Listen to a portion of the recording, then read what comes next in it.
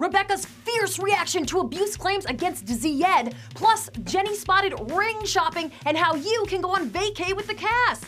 Coming up on 90 Day Fiancé News Daily. Hey there, Christy here, all set to soak up the sun and frolic on the sandy beaches of Puerto Plata with my new travel buddies, David and Annie, Darcy and Stacy, Ashley. Oh, you know them too? You should come! Everyone is invited to this all-inclusive vacay in the Dominican Republic, or the DR as we call it on 90 Day. For a mere $400, you can enjoy a private dinner, meet and greet, and a beach party with some of your favorite 90 Day castmates. Corey from The Other Way and alums Molly and Courtney will be there too, November 5th through the 9th. So pack your bikini, mankini, monokini, however you roll, and hit up booking.jetsetvacations.com to secure a spot at the pool. Hasta la vista, babies! But don't go yet without hearing the latest scoop on Jenny and Sumit. Yes, it looks like these two are trying to make it work. Jenny is back in the US, but she's still filming.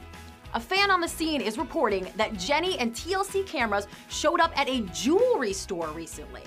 The fan says after a little browsing with her daughter Christina, Jenny picked out a ring worth about $100, which production paid for. The store clerk isn't sure if the bling was a gift for Sumit or if Jenny was perhaps purchasing her own ring. Either way, it looks like she refuses to move on from her married lover.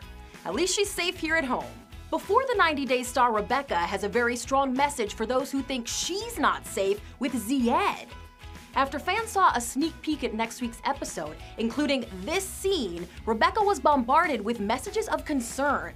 It does look like Zied has a very tight grip on her neck here, after Rebecca finally reveals to her man that she's still legally married to her ex. But she wants to make it clear there is no abuse going on in this relationship.